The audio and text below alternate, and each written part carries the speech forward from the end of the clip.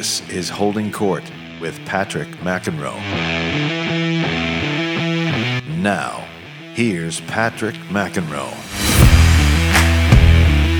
All right, welcome to another edition, everyone. It's Holding Court with Patrick McEnroe, and boy, am I lucky today because I've got a real journalist on here. I try to be a fake one for many years in the world of tennis and in sports broadcasting, but we've got a real pro here today. That's Norah O'Donnell, who hosts the CBS Evening News. Nora, thank you so much for joining me in what I know is a very, very busy time for you right now. Yeah, it's just it's the Super Bowl of elections this year, 2020, and so it's been busy. But thank you for having me. I've been a fan of yours for a very long time. Well, thank you so much. So obviously you've got your hands full in the next couple of weeks, but we appreciate you making a little time to talk about your interest in tennis. Obviously, you've been working as a journalist for many years. You started with NBC. Well, actually, you started working for what was called Roll Call, right? What was that? Was that as a writer or as an on-air personality? What was that job description? Yeah, I went to Georgetown University, and as a result, got interested in politics. And so my first job was writing for Roll Call newspaper, which covers Capitol Hill. And then that was kind of really the beginning of cable news. That was around 1996 to 1998. And, CNN was just becoming prominent then. MSNBC had just sort of started. And so I started appearing on some of the, programs, some of the reporting I was doing. That was during actually Bill Clinton's impeachment. And then got offers from the networks to come on as a correspondent. So I became a correspondent at NBC News at 25 years old. I think one of the youngest correspondents in broadcast history, and then spent about 12 years there, and then was hired by CBS and hosted CBS This Morning. And now I'm anchoring the CBS Evening News. Which is awesome. And, of course, not too many women have been able to do that, and you're one of the few, as you followed in some incredible footsteps. So it's been about a little over a year that you've been doing that, so that must be a nice change from the early mornings, especially as I know you have twins like me, by the way. I have twins about the same age. Are yours 12 now or 13? My twins are 13. Okay. And then just a year after having the twins, I had a third child. Oh my goodness. I had 3 kids in 13 and a half months. My husband, who I met at Georgetown one time, we went back to talk to some of the senior class, and he said to the senior class, he said, I had 3 kids in 13 months, all with the same woman. So forget about a little more than Irish twins, right?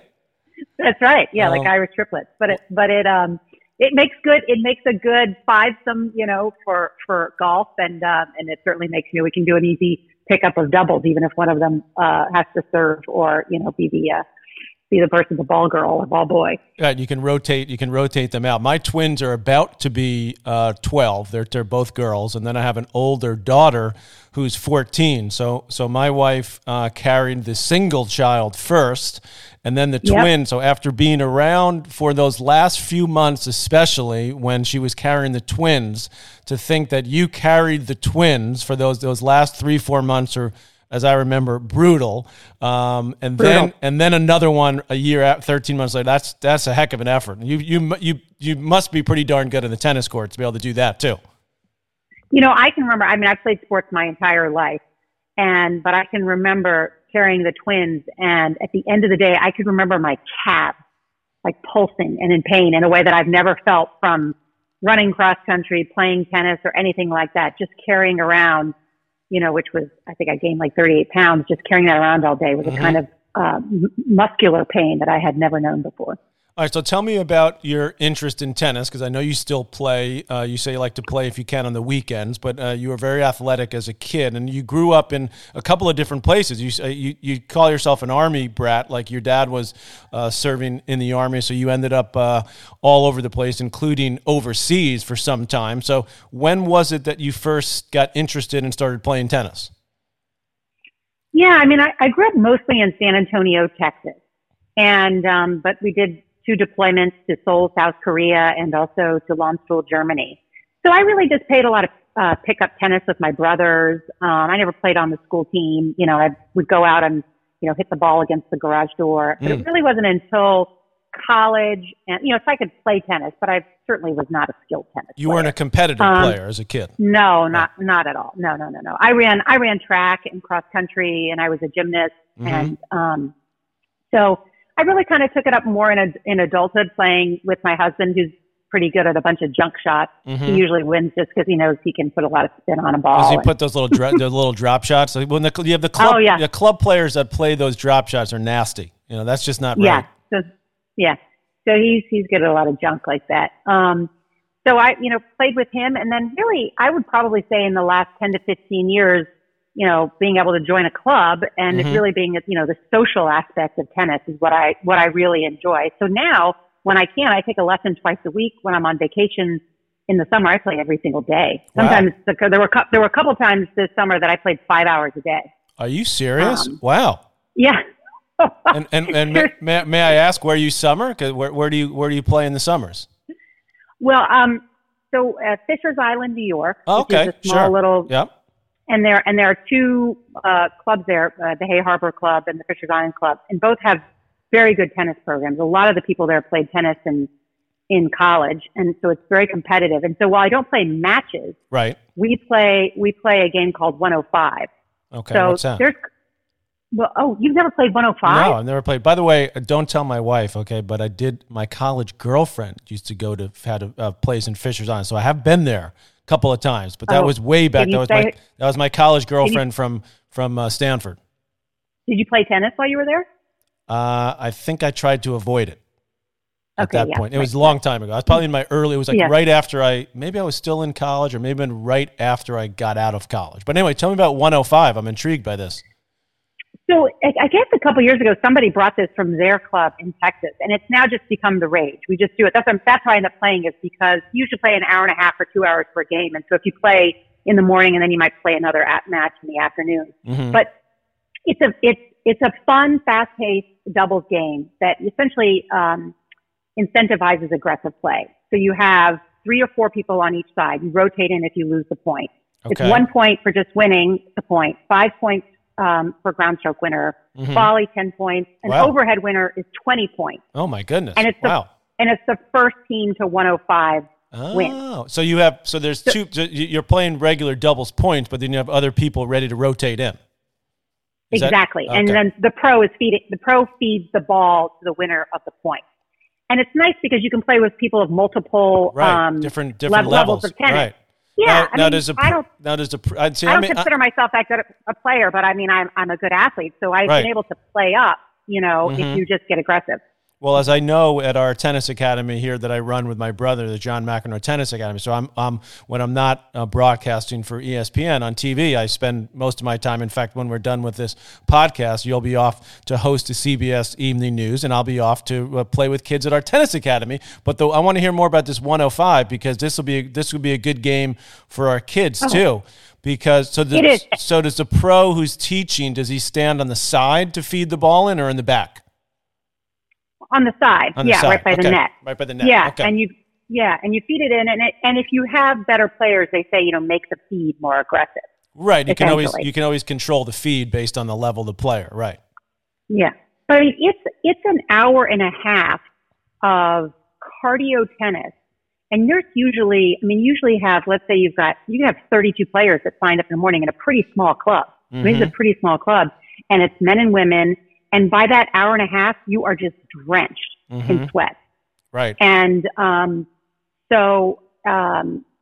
the kids play it too. Like my kids get up every morning. I mean, and they put on their whites and they play tennis all day and they play 105. And then, of course, they do some skill development later. But everybody loves 105. I mean, it's just great. And I think that it's improved. I was not as good at the net. And now I'm spending my lessons working on volleys and weight transfer and overheads and just spin on the ball. So kind of learning to play a different kind of tennis. That's amazing. All right. So let me get this straight. So 10 points for a ground stroke winner, 20 points for if you finish it at the net does it have to be a winner or you just win the point with a volley? So in other words, the opponent could just miss the shot or does it have to be a winner? It has to be a winner. You can't touch the ball. Okay, so let's say I hit a great overhead. But you hit it right to ball. me. Right. Okay, so that incentivizes the other team to go for every shot, which I like. This would be great for kid. And then 20 points if you hit an overhead winner, which is we know. I mean, serve. I find, Nora, that teaching the serve to not beginners, but young kids or adults maybe that have been playing a long time that do like a frying pan serve, for example, like trying to reteach them how to actually serve properly is probably the most difficult shot to teach in tennis. How is your serve? Please don't tell me it's like the patty cake frying pan, because I'm gonna have to come out down to DC and give you a lesson if that's the case. It's not excellent. I'll say that. It's not the patty cake. It's a little bit of a, but the grip's not the proper serving grip, I'm guessing. No, it's the proper grip, and actually, it's improved a lot just because of the overhead working on that shot. But I don't play matches. You know what I mean? I'm playing. You're playing points, but you're playing points, and you're playing, which I can tell just by talking to you, even for this short period of time, that I'm guessing you're pretty competitive. I am competitive. Yes. I am competitive. You don't make it in your world of journalism for this many years and make it to the basically the top, being a host of the nightly news without being competitive, I'm guessing. So where did you get that competitive streak? Do you think that tennis and just playing sports? You said you grew up. Did you have a bunch of siblings or just brothers, or what was that like? I do. I have. I'm essentially a middle child. I have an older brother and a younger brother, and then I have a sister who came 10 and a half years younger than I am. Okay. And, so I always played, we played, soccer growing up. My parents were the coaches. I ran track, I ran varsity track for 4 years. Oh, wow. In Texas. Texas track is no joke. That's almost as big as Texas football. Yeah. I ran the 400 and so, which is a really tough race. That's the hardest race to run. Yeah. Yes.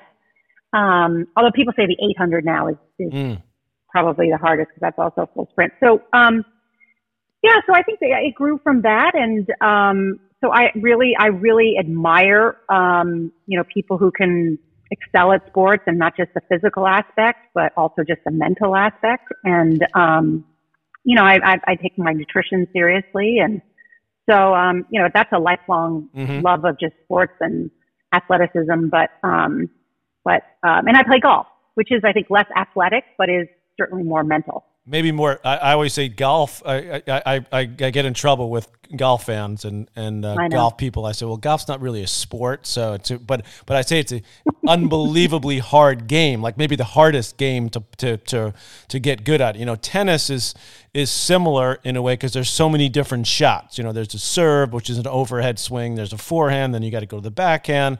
Then you got to do a shorter swing with the volley. Then you have to play a slice. So there's so many variables, and I think golf is similar in that way.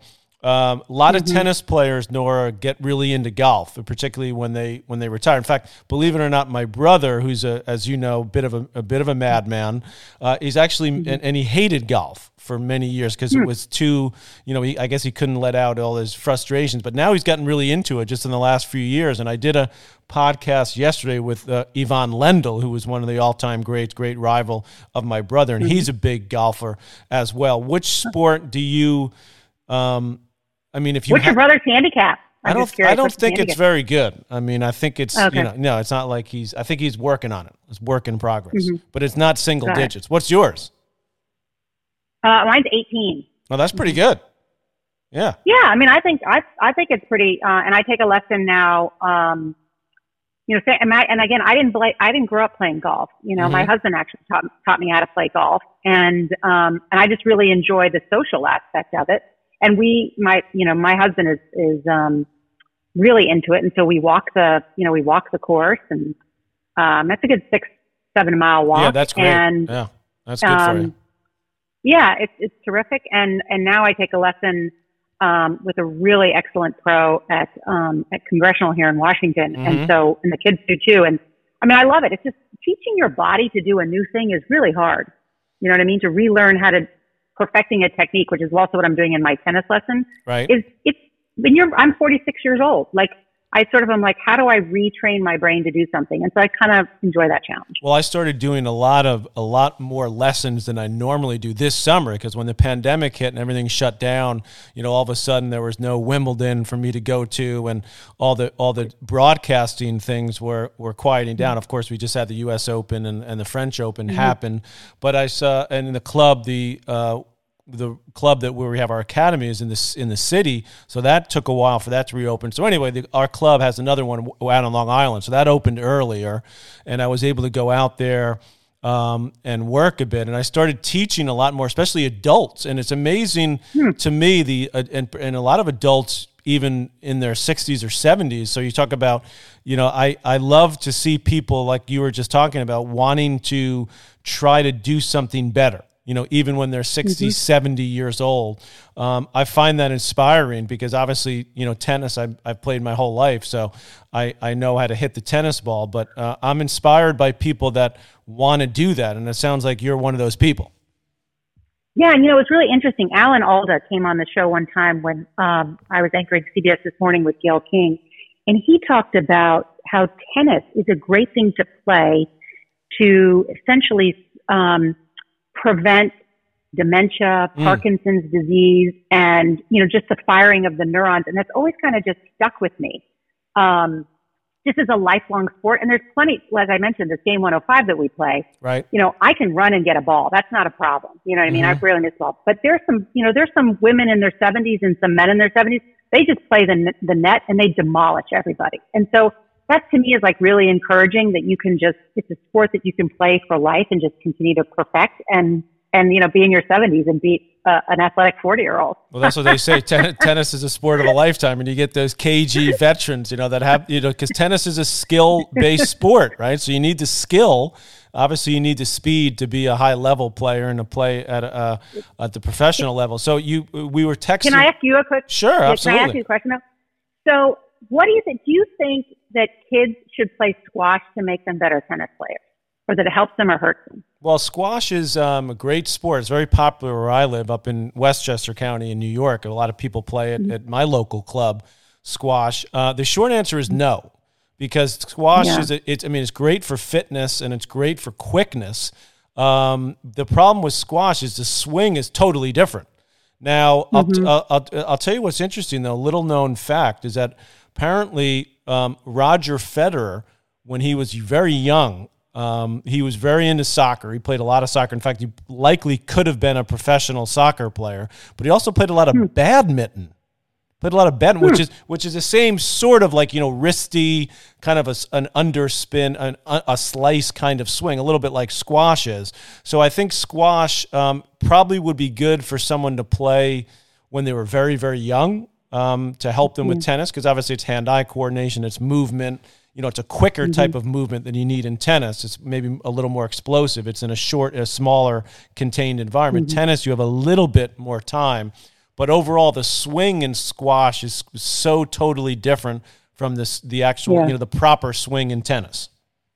Okay, thank you. Sorry, I had to ask your advice on that. You are a journalist, so let me ask you a little bit about it, because I want to just get a little bit. I know I don't want to focus on your what's going on in your career, but I do want to ask you just about how different this time is. I mean, you've been through so many elections. This is the first time now. You're the host. You started as a host just over a year ago in July, I believe it was, of 2019. So what for you is the most important thing to get across in your 30-minute broadcast every night? Well, I feel really strongly that we need an objective place for journalism where people feel that they can sit down every night and say, this person is playing it right down the middle. There's no opinion. They're delivering me the facts, and I can make up my own mind about once I get the facts. I mean, we have, in the media landscape, there are plenty of channels where you can get an opinion. It's like the editorial page. You get it on Fox. You can get it on MSNBC. CNBC is now doing that, is going to be doing that in the evening.